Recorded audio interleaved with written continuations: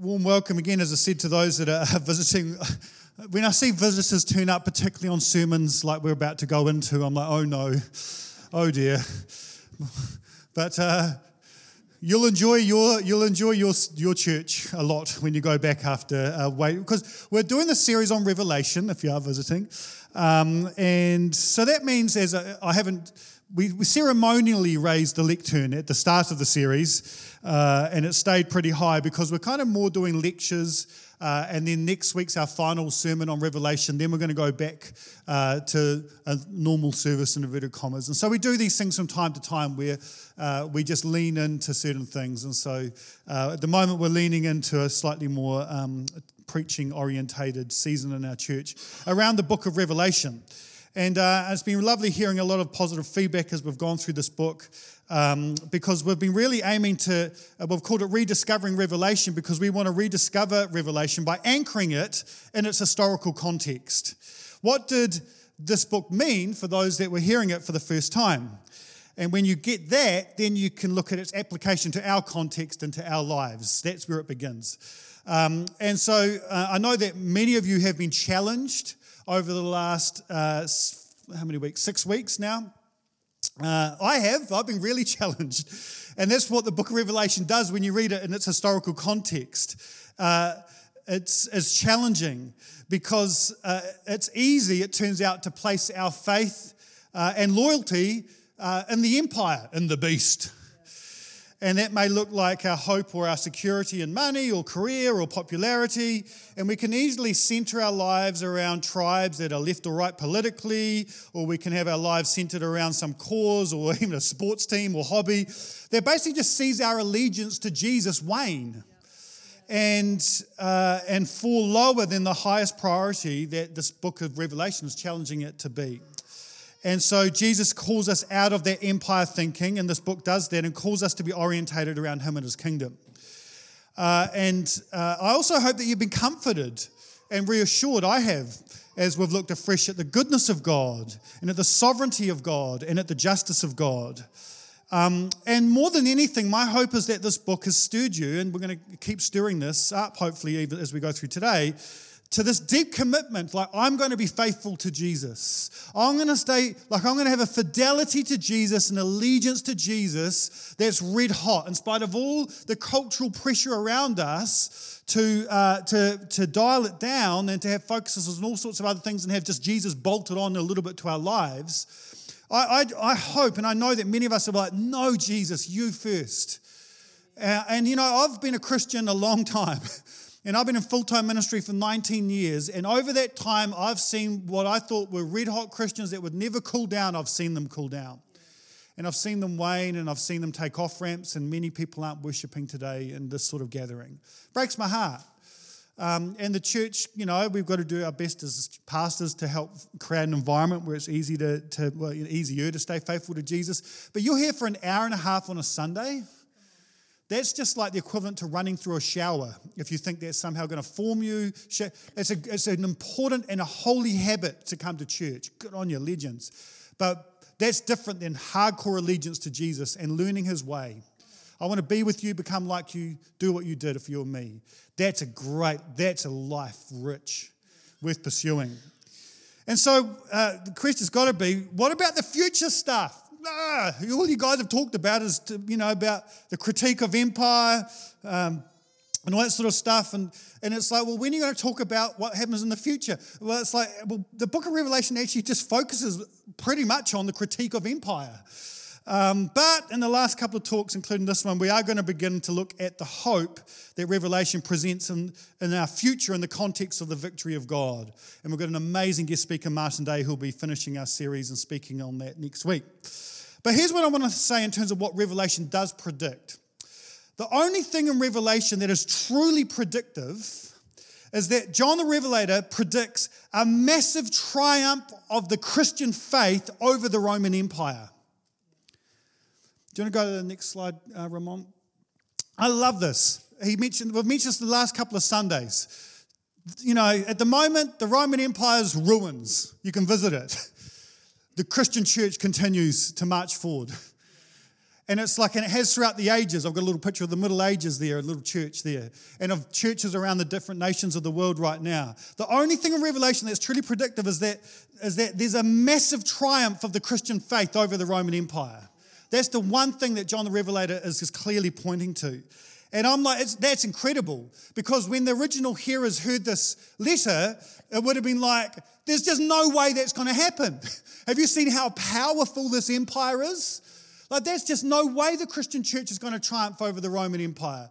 And next minute, it's like, mate, unreal. The Christian faith has triumphed over the Roman Empire, and it has endured every other empire, ideology, and philosophy since. It's endured the Middle Ages, and the church will endure over this secular age. And honestly, persecution's one thing, but I think that one of the greatest evidences to me that the Christian faith is legitimate is that if it can wade through and prevail over Western individualism and consumerism, then if it can survive that sludge, crikey, that's saying something about the power of the Christian faith and of the church. And so we are in this environment choosing to learn to live a countercultural life, a life of rather insane individualism, a life of loving one another. A life where it's not about my autonomy and freedom. It's about laying down my freedom so I can serve others. Slowly learning to live a life of love, of cruciform love, of sacrificial mission, of generosity and blessing. That's what we're all about. And that's the road that leads to life. That's the path that leads to life. Hallelujah. So in Revelation, as I've said a whole bunch of times, doesn't predict geopolitical events to look for, to indicate when Jesus is coming back. That's a huge adventure, a massive adventure, and missing the point. It does, however, give us the broad strokes on what the beautiful Christian hope is. Now, this morning we're going to dive into a few theories that people have around how that will look based from our text today from Revelation chapter 20. But if you want to anchor yourself in good Christian theology, all you need is this. Next slide. We're going to get to that bit in a second. Here's the good Christian theory. All you need to know is Christ has died, Christ has risen, and Christ will come again. Hallelujah. That's all you need to know to have a good, solid, orthodox eschatology as well. Now, it's missing a couple of key pieces of that hope, which are central to our Christian hope, which I'm going to unpack in this sermon. But it's good enough if that's all you want. But I'm very keen for us to build a culture here where we have sharp minds and soft hearts. I'm not a huge fan of like, hey, let's just keep it simple. Like, I think it's a good starting point. But Paul's like, hey, it's time to actually move beyond just getting the milk and start eating some meat. And so I'm like, yeah, let's be clear on the basics and let's not lose sight of that. But we're also called to love God with all of our minds. And so to engage with the book that's we were 2,000 years removed from its context in different languages, different genres, requires us to do some work. And that work, if done well, will lead to a deeper faith, a clearer conviction, and a great vision of God's character that will lead to a great life of worship and devotion to Him. As I nerd out on Bible stuff and as I've done all my studies, my love for God has increased. I love Him even more. So we're going to now just look at a 3-minute video that gives a little overview. This is from the Bible Project guys of where we're at so far in terms of what we've covered in the last couple of weeks. And this will also do a lot of the work of exegeting Revelation 20 that we're about to jump into, which gives me some freedom to go into the weeds a bit. But let's have a look at this video. This gives us a little bit of context about what we've been looking at. An angel shows John a stunning woman who's dressed like a queen, but she's drunk with the blood of the martyrs and of all innocent people. She's riding the dragon beast from the sign visions. It's a symbol of the rebellious nations. And she's called Babylon, the prostitute. Now, the detailed symbols of this vision, they would be very clear to John's first readers. He's personifying the military and economic power of the Roman Empire, but he's also doing more. In this vision, John has blended together words and images from every single Old Testament passage about the downfall of ancient Babylon, Tyre, and Edom. John's showing how Rome is simply the newest version of the Old Testament archetype of humanity in rebellion against God. They come together and form nations that exalt their own economic and military security into a false God. This isn't something limited to the past or the future. It's a portrait of the human condition throughout history. and Babylons will come and go, leading up to the day when Jesus returns to replace Babylon with his kingdom. But how will Jesus' kingdom come? Up to this point, the day of the Lord has been depicted as a day of fire or earthquake or harvest, and now it's depicted as a final battle, and it's told twice. It results in the vindication of the martyrs. Now, John takes us back to the sixth bowl, where the nations were gathered together to oppose God. And all of a sudden, Jesus appears. He's the great hero. He's the Word of God riding on a white horse, and he's ready to conquer the world's evil. But pay attention. He's covered with blood before the battle even begins, and that's because it's his own. And his only weapon is the sword of his mouth. It's an image adapted from Isaiah. John's telling us that Armageddon will not be a bloodbath. Rather, the same Jesus who shed his own blood for his enemies now comes proclaiming justice. He will hold accountable those who refuse to repent of the ways that they participate in the ruin of God's good world. And the destructive hellfire that they've unleashed in God's world justly becomes their own God-appointed destiny. After this, John sees a vision of Jesus' followers who have been murdered by Babylon, and they're brought back to life and they reign with the Messiah for 1,000 years. Then after this, the dragon who inspired humanity's rebellion against God rallies the nations of the world together to rebel against God's kingdom. But before God's throne of justice, they all face the consequences of eternal defeat. And so the forces of spiritual evil and everyone who doesn't want to participate in God's kingdom are destroyed. They're given what they want, to exist by themselves and for themselves. And so the dragon and Babylon and all who choose them are eternally quarantined, never again able to corrupt God's new creation. Now, there's a lot of debate about the relationship of the 1,000 years to these two battles. There are some who think it refers to a literal chronological sequence. Jesus' return, followed by a 1,000-year kingdom on earth called the millennium, followed by God's final judgment. Other people think that the 1,000 years are a symbol of Jesus' and the martyrs' present victory over spiritual evil, and that the two battles depict Jesus' future return from two different angles. Whichever view you take, the main point is clear. When Jesus returns as king, he will deal with evil forever, and he'll vindicate those who have been faithful to him. So that's from the Bible Project guys. They've got two 10-minute videos that give an overview of Revelation. So for all our guests today, that's probably the easiest thing to do to try and get your head around what we've been about. Second option is to wade through the last 5 sermons, which is good. And I'm building on stuff from the last 5 sermons, so I'm going to presume that you've heard them.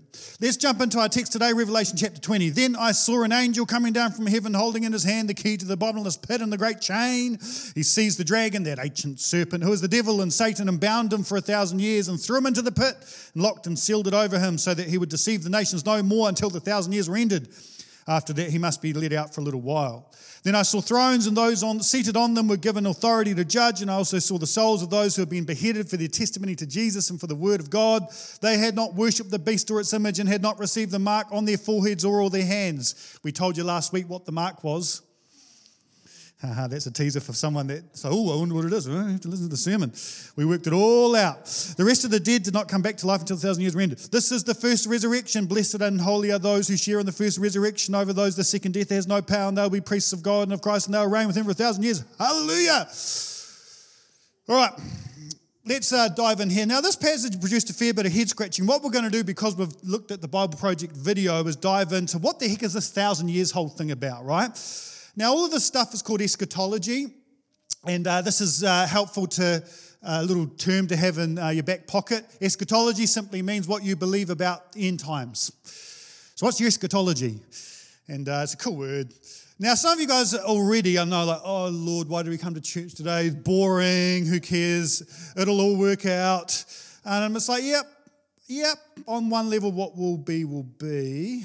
But everyone has a view on how things are going to pan out. And to be really honest, your eschatology really matters. What you believe about the future impacts how you live in the present. Revelation is written to give you great hope and confidence in the victory of God and the promise of Him renewing all things. And this impacts how we live today, both in our head, our heart, our hands. Orthodoxy, right thinking and theology, leads to orthopraxy, right action, right behavior. So there's a bunch of views on this 1,000-year stuff. I'm going to present the 3 different views on the 1,000 years and share why I have landed where I've landed, but I hold it lightly. I've studied myself into humility on a whole lot of issues. including this one. And we are going to get into the weeds a little bit here. Next, as I said, we'll be changing gears in a little while. And the other thing as well, I'm going to remind you for my first sermon, if you disagree with me, fine. We're not into groupthink at Bay Vineyard. As I said in my first sermon, you're wrong on lots of things. But that's just a joke as well. But it's good for us to look at all these different things, and if you disagree with me, at least you know what you disagree with, but at least hear me out. So this passage is that we have this concept of the 1,000 years. The millennium refers to this period of 1,000-year reign of Christ. It's been very difficult to interpret and has been the source of debate amongst three schools of thought. Next slide, there we go. So you've got premillennialism, postmillennialism, and amillennialism. Premillennialism has two different branches. And we'll talk about that in a second. They just relate to different ways of interpreting this passage. So let's have a look at these three. So the first one is premillennialism. Next slide. There we go. So this sees Christ's return as occurring prior to a 1,000-year reign on earth. And the primary reason for this understanding is the way in which chapter 20 appears to suggest a millennium that follows the last battle portrayed in chapter 19. It doesn't attach any particular significance to the place of Israel. It rejects the concept of a rapture. Many credible biblical scholars and teachers have advocated this view, including George Ladd, which informed a lot of vineyard theology, D.A. Carson, John Piper. So premillennium, you've got historic premillennialism. The Bible nerds are loving this, and there's a few of you already like, oh, Lord, how long is this going to go for? So we've got historic premillennialism, which is this. And I've got no problem if people want to land here. I can see biblically why people would land here, sweet as. However, there's another branch of this premillennial view called premillennial dispensationalism. Why they can't just come up with names that are a little bit less of a tongue twister, I'm not sure. Now, this is the one that's got, I talked a lot about this in my first sermon, right? I talked a lot about how this premillennial dispensational view came to take traction. It's very recent in terms of church history. It's the last couple of hundred years, developed by John Darby in the 19th century. Divides the biblical history up into different ages. I'm not going to repeat my talk. If you land here, but you didn't listen to that first talk, you need to listen to that first talk because I'm not going to repeat it here for everyone's sake. Unfortunately, in my opinion, most Western charismatic Pentecostal Christians have had their views on end time informed by this most recent view, but there's just so little biblical weight to it. One scholar I heard said, there is such little appeal to Scripture, I have nothing to say about it. Other New Testament teachers and professors will reluctantly address it because of how widespread it is in the consciousness of Western Christians due to the left behind books and movies and other sources like the book, The Late Great Planet Earth. And so this is one where I'm like, again, of course people can land here in our church, it's fine. But I have quite intentionally been trying to gently push against this view because it's unheard of in the first 1,800 years of church history, which should be a little red flag. And look, the rapture is just nowhere in Revelation. People waiting for when the rapture is going to turn up in Revelation. It just doesn't. Now that's not controversial. Like even the most hardcore dispensationalists agree on this. It's just not in there. The idea is drawn from a poor, in my opinion, literal interpretation of 1 Thessalonians 4. Let's have a look at that. And informed by a few other movies that you'll see at the bottom there. And this scripture says that when we who are alive, who are left, will be caught up in the clouds together with them to meet the Lord in the air, and so we will be with the Lord forever. This is the verse that the idea of the rapture is based from. And so the question that I think we need to be asking is when the original readers or hearers of 1 Thessalonians heard this, what did they hear? Because that might be different than from what we understand 2,000 years later, particularly for those of us today whose views on this sort of things have been informed by the last couple of hundred years of dispensational theology that's emerged, been popularized by books and movies. And when it comes to is there any scholars that sit behind this view? There's not. There's a lot of There's a lot of tally preachers get into this stuff. Fine. So the people that were listening to this passage, the context of this passage is that it seems that some people in Thessalonica believed that those who were already dead might miss out on Jesus' return.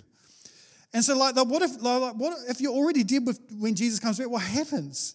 And again, interesting side note, they actually thought this could happen at any moment, which contradicts the dispensational theory anyway, but there was these different, whatever. Anyway, so Paul notes in 1 Thessalonians 4 that the dead in Christ will rise first, and then we who are alive, who are left, will be caught in the air with them in the clouds to meet the Lord in the air, and so we will be with the Lord.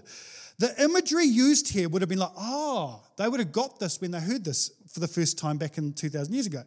The imagery used here about meeting in the air comes from a custom of the time in which people would send out a delegation outside of a city to receive a dignitary arriving in town. Think of Jesus' triumphal entry. They would meet them and then they'll come into the town with them. And Paul tells us that both the dead and the living faithful will come with Jesus when he returns to earth. This is what this passage is saying. This is how it was understood. Most scholars, or just every scholar, is like this is how this passage was understood 1,800 years ago. So this rapture idea has got some weak scriptural foundations, but my critique of dispensational theology is not just the limited scriptural support, which is an issue. And again, it's fine. Again, fine if you want to land here. I'm going to present a few other views that are out there as well. But it's the thing that I've got most issue with is that this seems to be folks that really have got into this are most likely to get really distracted by current world events and read into it biblical significance that I don't think's there. The other critique I've got is that this theology I've seen at its extreme has led to people removing themselves from society. I know people today that are living on self-sustaining farms because they believe that things are heating up right now and we're in world end times and all this stuff is starting to happen. And rather than being a faithful witness in church community together, they've withdrawn. And at the very worst, they troll on Facebook with their stuff, which drives me out the wall. So I just think it's detached from an understanding. Even like looking at our times and going, oh, this is very interesting and things are heating up and, oh, this is very special. I'm like, I don't know, man. Like, reading this passage literally, I can appreciate, if you like, 1,000 years after Jesus died, I can appreciate us going out and going, is he coming back? And people did that in AD 1000. Now, there was some Gregorian calendars and Jewish calendars, and they were different, and so there was a few different discrepancies, 14 years difference on some of that stuff. That makes sense. I can appreciate that, and people did, and here we are. But I think this kind of thinking that our generation is a bit special, in my humble opinion, is classic Western entitlement. The world has gone through times of incredible suffering and tribulation. I mean, just the beginning of the 19th century, in a few decades, World War I, Spanish flu, World War II, the Great Depression. I mean, you keep working your way back through history and you see that the world has endured a lot of suffering and tribulation. Earthquakes that blotted out the sun, diseases that killed millions and millions, wars that wiped out populations. Perhaps in context to the tribulation and suffering of history, the time we're living in right now is actually pretty sweet. Just throwing it out there. Anyway, so that's that. I've got to speak to it. I hope that doesn't offend anyone. There has been a view you've really held on to, there are folks in this church that have really done that, and I've been so impressed with their humility over the last 6 weeks. Legends. A mind expanded never returns to its original size. You know? It's just good. And again, we're not a groupthink here. The creeds are what hold us together. Jesus is Lord. We can unite around all that stuff. All right. So that's the first view. We're going to move a little quicker through some of these. Post-millennial view. This is a very biblically good view to hold on to. It's one that's not too common, but it's a view that some scholars hold. Basically, it's this idea that Jesus' return is ushered in by the church, outworking its call to bring heaven to earth. Postmillennialism expects that eventually the vast majority of people living will be saved. This will lead to a time in history prior to Christ's return in which faith, righteousness, peace, and prosperity will prevail in the affairs of men and of nations. This increased percentage of the population who become believers, who seek to live according to God's will, this naturally leads to greater and greater degrees of peace and justice within their respective communities. Folks that hold this view would point to the Great Commission, arguing it will be entirely successful. They may point to the Messianic Psalms, especially Psalm 2, verses 7 to 9. I will make the nations your heritage and the ends of the earth your possession. They draw attention to the parables of Matthew 13, which seem to indicate the prodigious growth of the church. The reason that many of us will struggle with this view is our Western cynicism. We're very cynical about whether the world's getting better. And may I suggest that while there's truth in that, that may also be because we are formed by a constant news cycle that highlights the worst. The media systematically skew data and trends and select stories to make people think that the world is getting worse. That is going to affect your worldview. That's what we talk about formation all the time. Everyone's getting formed. Their worldviews are getting formed and shaped. It's whether this is a worldview that's biblical and centered around Jesus or not. So I'm not saying that there isn't a lot of pain and suffering and sin around, absolutely, but I think our vision is skewed. And I've pointed to this book in the past called Factfulness, which a lot of people found interesting. It actually points out that if you're looking at metrics like people living in extreme poverty, number of people getting educated, access to drinkable water, the progress of overcoming many diseases like polio, smallpox, measles, etc., like in many ways the world's getting better and better. So that can be quite jarring because we're so formed in terms of a news cycle. And while this may seem like an overly optimistic eschatology, it is one of the historical views on this passage, and perhaps we need to acknowledge that it reflects more on our formation than on whether this view holds water or not, as to our struggle with it. It has biblical merit. And so that's the postmillennial view on this passage. The last view is amillennial. And this says that this 1,000-year number is not literal. This, by the way, is where I've landed, if anyone was wondering.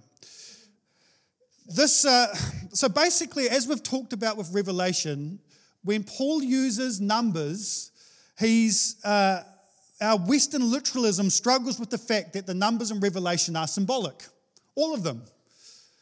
Led us to 7 churches. Well, that's more 7 archetypes of churches. While they were directed to churches, there were more than 7 churches around at the time. There were at least 12 into the region that Paul was writing to.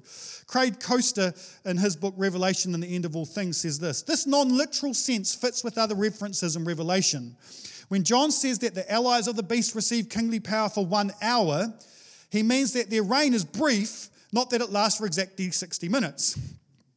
When he refers to persecution lasting for 3.5-year period, he repeats and varies the time reference so that it does not fall into a neat chronological pattern. When he used multiples of 1,000 to identify the number of tribes for a total of 144,000, he quickly alters the imagery in chapter 7 to show that this same group actually consists of a multitude that no one could count. Similarly, John will use multiples of 1,000 when stating the dimensions of the New Jerusalem, not to tell readers how many square footage to expect in eternity, but to speak to its fullness and perfection. Fullness is what the 1,000 years signifies in Revelation chapter 20, according to Craig Coaster. It's just bizarre to me that there's all this sort of numbers going on, and then all of a sudden we hit this passage and we're like, now we're going to switch back to literal. It's like, no, again, I'm not sure about that. Martin Day, who's speaking next week, writes this. How do we interpret, he's a mathematician, and he's got very excited about some of these numbers. How do we interpret the 1,000 years of Christ's reign? He's like, recognizing the symbolism of John's numbers, we see that 1,000 is a cubed number, 10 times 10 times 10. Cubic numbers in Revelation stand for God and his holy people. So the 1,000 years refers to God's holy presence in the world manifested through his holy people, the church. Christ's reign on earth is already seen through the work of the church as his followers exercise his authority through the power of the Holy Spirit poured out upon them. This for me is, now again, I hold this lightly. I've been studied into humility. It's not a hill I'm going to die on, but it just makes the most sense in terms of the great arc of Scripture, in my opinion. Jesus comes, his kingdom is inaugurated, and then we have the symbolic millennium where Christ reigns in the church and through the hearts of believers, and then at some point, and even Jesus said you're not going to know when, Hello? It's like, I'm going to return in glory. And so the kingdom is inaugurated, and then the kingdom comes in its fullness. And that's why, Lord, your kingdom come on earth as it is in heaven is such an important prayer and worldview to have in terms of eschatology. One day he will bring the work to completion. He will restore all things, renew all things, heal all things. And then our job is to see that future reality break into the present here on that. And Lord, let it be in the Hawke's Bay as it is in heaven. And so that for me, I find it strange that he creates the world with the story of Israel. He comes, the church, but then it gets really complicated for the last little bit. I'm like, this is so, anyway, it's just me, fine. And here's the thing. I believe that Jesus' resurrection and ascension ushered in this present age, which are the last days, in my opinion. It's clear that in the epistles, they knew this. In 1 Thessalonians, is all the way through this. May the God of peace himself sanctify you. So again, that's transform you. May your spirit and soul and body be preserved complete without blame at the coming of our Lord Jesus Christ. Or Hebrews 10. Let us hold fast to the confession of our hope without wavering, for he who promised is faithful. And let us consider how to provoke one another unto love and good deeds, not neglecting to meet together as the habit of some, but encouraging one another, all the more as you see the day approaching. Any day, it's just any day now. So for me, there is the sense of that amillennial view sits more comfortably in a wider theological thing. And I think it makes sense in the context of Revelation personally. But as I say, the other two views have got good biblical merit, and I'm like, fine. No dramas there. This is just where I've landed. So those are the three views on the stuff. And the stuff matters, and it's debated. But again, we've got to be careful we don't get sucked into the weeds here and lose sight of the trees or whatever the metaphor is. Didn't write that metaphor down, did I? Here's what matters. Because here's my little critique of the Christian church in the West. As some people got very, very worked up on this millennial stuff and all the rest of it. And yet, I think we've got an underdeveloped theology and eschatology on the stuff the Bible really emphasizes. Here's what really matters as far as I'm concerned. Number one, Jesus is going to return. Hallelujah. He's going to bring the fullness of the kingdom and make everything right. Number two, the resurrection of the saints with physical bodies. Slightly less amens going on there. And thirdly, new heavens and new earth. And I rest my case. Exactly. Amen on the first one. The next two have just got lost in Christian thinking, and the Bible's dripping with this imagery. We can get all excited about debated concepts like the rapture, which is an idea, I don't want to go into that. But then, and we can even get into debating premillennialism, postmillennialism, fine. But we can't do that at the expense of a deeply developed theology of Jesus' return, resurrected bodies, and new heavens and new earth. Now, it's a dramatic imbalance of what the Bible emphasizes. So this passage in Revelation speaks to Jesus' return, and we're really going to celebrate that stuff in the next sermon. But here in Revelation 20, there's a couple of great promises of the resurrection. In verse 4, it says, they came to life and reigned with Christ for 1,000 years. The rest of the dead did not come to life until the 1,000 years were ended. This is the first resurrection. Blessed and holy are those who share in the first resurrection. Over these, the second death has no power. They'll be priests of God and Christ, and they'll reign with him for 1,000 years. So the first resurrection is the life that has been unleashed on the cross. In Matthew's gospel, you've got this very tricky verses on these people coming out of tombs as Jesus dies. Resurrection is something that's been unleashed on the world. And we're not under death, we're under new life. And baptism, it is the symbol of our death and also our resurrection. This is the first resurrection. Isn't that interesting? So if the 1,000 years, which I think is symbolic of this time now, in which the church lives out the way of Jesus and is faithful to him, it calls us to practice resurrection. And baptism is our first resurrection, and now we practice resurrection, as Eugene Peterson said, until he comes again in glory. And we have our second resurrection, which are these physical bodies, these new bodies. where we come to life and we reign with God. Practicing resurrection is this brilliant idea that Jesus promised us new life. And so now we practice living in that in this age until he restores us in glory. Resurrection is a key theme of hope in the Bible. Romans 8 verse 3, Paul speaks about the redemption of our bodies. Romans 8:11, just as God raised Christ Jesus from the dead, he will give life to your mortal bodies by the same Spirit living within you. This is very clear for Paul because it was very clear for Jesus. Jesus wasn't ambiguous about resurrected bodies. There was a sect of Jewish understanding called the Sadducees where they kind of formed this tribe that didn't believe in bodily resurrection. And it's one of the few times Jesus just outright says, you're wrong. Verse 23 of whatever passage it is. Oh no, I've just got the verses here. I think it's in Matthew somewhere. Anyway, the same day it says in verse 23 of some gospel somewhere. Don't know what the chapter is either. The same day some Sadducees came to him saying, there is no resurrection, and they asked him a question, blah, blah, blah, blah. Verse 29, Jesus answered them, you are wrong, because you know neither the scriptures nor the power of God.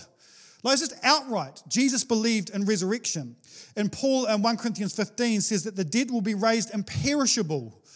See also Philippians chapter 3, verses 20 to 21. Paul, again, I can't believe I haven't pasted in the reference here, but you'll recognize this hopefully. Christ has been raised from the dead, the first fruits of those who have died. First fruits is like, he's the first one. So now he's the prototype for what we are going to experience one day.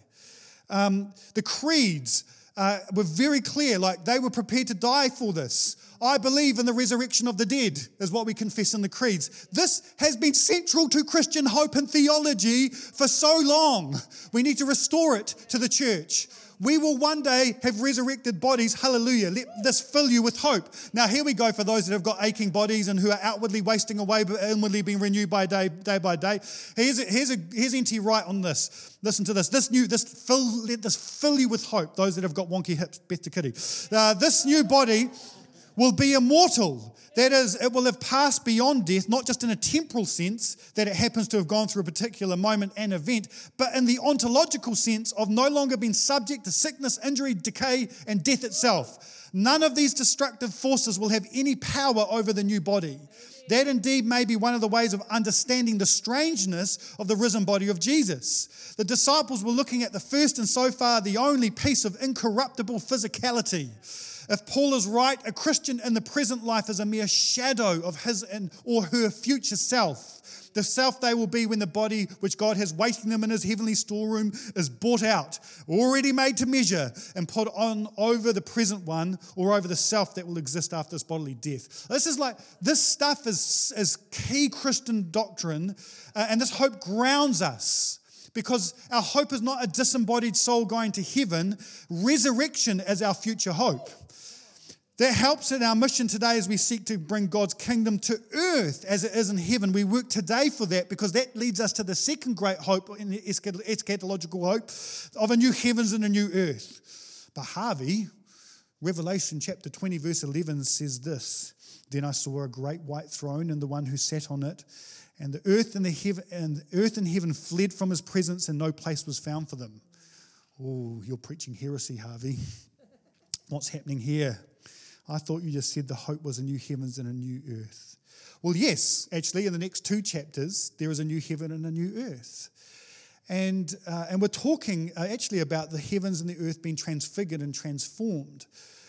This is why, again, as we read books like Revelation or any book of the Bible, context is really important. You can build all sorts of crazy theology by cherry-picking verses. People have used it to justify slavery, all sorts of crazy stuff. You can do that. But in the chapter 21 and 22 and throughout the epistles and Jesus' teaching, particularly in the Lord's Prayer, the hope was a new heavens and a new earth. What's fleeing in this passage is the evil in these places. The earth and literally the sky, it's the Greek word ouranos. The earth has been corrupted since humanity's sin in Genesis 3. The sky has been seen as this corrupted place, the place of Satan's initial rebellion, which you can read about in Isaiah 14, Ezekiel 28. So again, we're going to be careful not to how literally we engage with Revelation here, because it's trying to provoke our imagination about what is happening. In the same way that Adam hid from the presence of God in shame, earth and heavens and the cosmos are broken and unable to look upon God's face, the place of this wondrous presence of God. But then in verse 21, chapter 21 of Revelation, there is a new heavens and a new earth and a sky, a new creation, a new cosmos. And it turns out to be the one that the thing that fled has been restored. Just like you've got these Easter icons in the Greek Orthodox Church of Christ lifting up Adam and Eve out of the grave. In the same way, creation has been lifted up and been renewed. God doesn't destroy. He renovates and he restores. Again, N.T. Wright from his book. Now, get next slide. Oh, no, tell me it's in here. Yes, thank you, Lord. Okay. Oh, freaked me out. Not because of the quote, you can't read that, it's too small, but because of this. I'm like, if you're going to read a book on eschatology, please don't read Left Behind. Try this one instead. Surprised by Hope, Rethinking Heaven, the Resurrection and the Mission of the Church by N.T. Wright. Is it as easy to read as Left Behind? No. But sometimes, like, doing a bit of work is quite good for your spiritual growth. Not all, as I said this in the first sermon, not all things that are good for you are that easy. In fact, most things that are good for you aren't that easy. This is an important book on just helping everyday Joes like me and you understand what our biblical hope is. And in this book he says this: as in Philippians 3, it is not we who go to heaven, it is heaven that comes to earth. Indeed, it is the church itself, the heavenly Jerusalem, that comes down to earth. This is the ultimate rejection of all types of Gnosticism. Now, what does that mean? Gnosticism is basically this heresy in the early church that says all that matters are the spiritual things, the earthly, tangible things don't matter. And so that's that got denounced hardcore as heretical. And that's the danger, though. We're like, one day our souls are going to heaven. That's a Gnostic, I don't have time. Do I? No. No. Stop it. All right, let's go back to the quote. Just read the book. This is the ultimate rejection of every worldview that sees the final goal as the separation of the world from God, of the physical from the spiritual, of earth from heaven. It is the final answer to the Lord's prayer that God's kingdom would come and his will would be done on earth as it is in heaven. It's what Paul is talking about in Ephesians 1 verse 10, that God's design and promise was to sum up all things in Christ, things both in heaven and on earth. It is the final fulfillment and rich symbolic imagery of the promises of Genesis 1 that the creation of male and female would together reflect God's image into the world. And it is the final accomplishment of God's great design to defeat and abolish death forever, which can only mean the rescue of creation from its present plight of decay. So there's this renewing that's taking place in that age to come. And it's a world without rape and without abuse and without colleagues or friends committing suicide, or without children being abandoned or beaten up in parks, or without people being sold as slaves or dying of starvation or cancer or car accidents, leaving young families behind. All of that stuff is dealt with by Jesus, and he makes a world where people are able to reflect who God made them to be, rather than to strive to measure up to some nonsense standards of particular looks, popularity, fame, or fortune. It's a world where people are in right relationship with all and continually in the presence of God. That is our hope. And so those are the big things in both Revelation but in the arc of Scripture in terms of eschatology. This is our hope. He will return in glory. We will have resurrected bodies. Now, N.T. Wright, the greatest mind, in my opinion, on Christian eschatology, he says the Bible doesn't give us lots of detail. It's like a signpost into the mist. I like that. Broad strokes. We have to just be content with that. But the big strokes are he'll return, resurrected bodies, new heavens and new earth. How that all looks, I'm not sure, but it's pretty cool to imagine. Pretty cool to imagine. So, as we come into land this morning, there's a tension that I think we need to sit with, and we probably need to restore something here. We have to live in this healthy tension.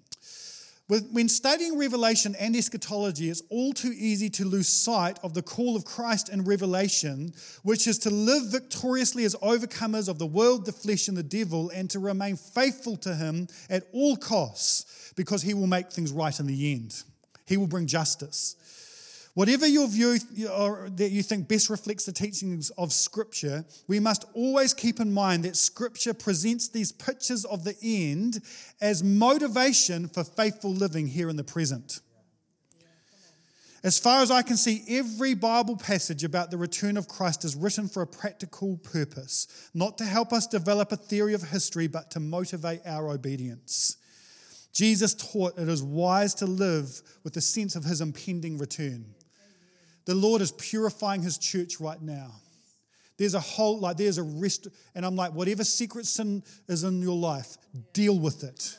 Bring it to the light. Let a holy God bring grace and mercy and freedom to you.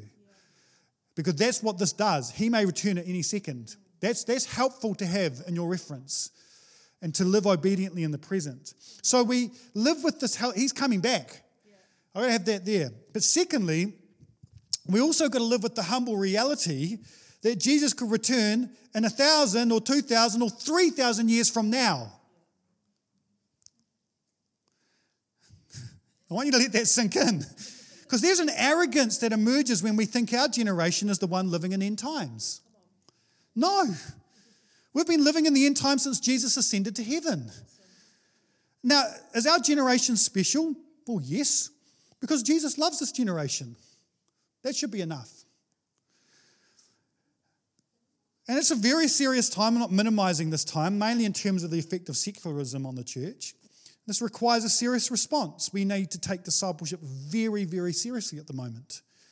But this generation may not be that special in terms of Jesus' return. I would actually say probably not. In fact, I forgot this. This is the T-shirt that Barry and Ange gave me. Normal not coming back, but Jesus is, which is great. It's very true.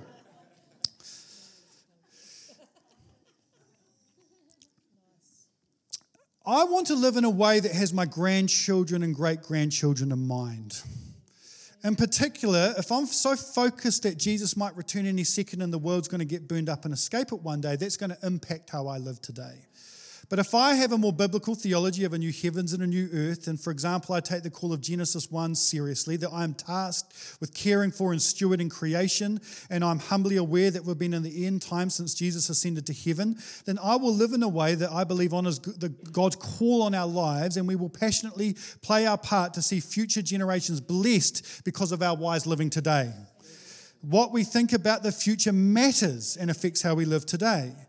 And my hope is that today has been helpful to bring some clarity around what our hope is. Our focus is not trying to work out where we're at in some end times puzzle.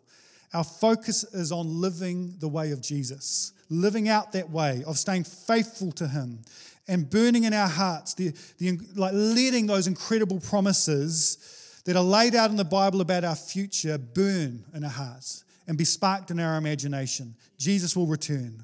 We will rise in resurrected bodies, and there will be a new heavens and new earth to enjoy forever. We come into land with this. In the Anglican Church, normally as they finish the service or near the end of the service, they have this liturgical statement they pray every Sunday, and I love it. And I want to finish with this morning. Because there is a sense where I'm like, Lord, I'm longing for your return. Like I want your return. I want to live like it could be thousands of years, but at the same time, would you come? It would be great if you could come back. I'm tired of this broken world, and I'm not the only generation to feel this, and that's why these prayers get birthed.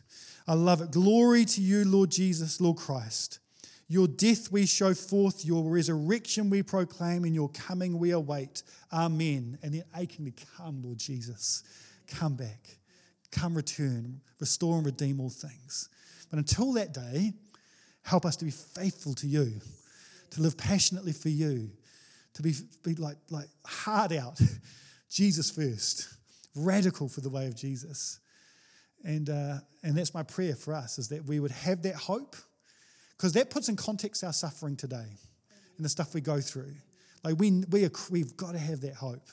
the same time, let's do some thinking and work through some of these scriptures so that helps us have good orthopraxy, live well in the present, so that we could be a blessing for generations to come. Let's stand together and pray.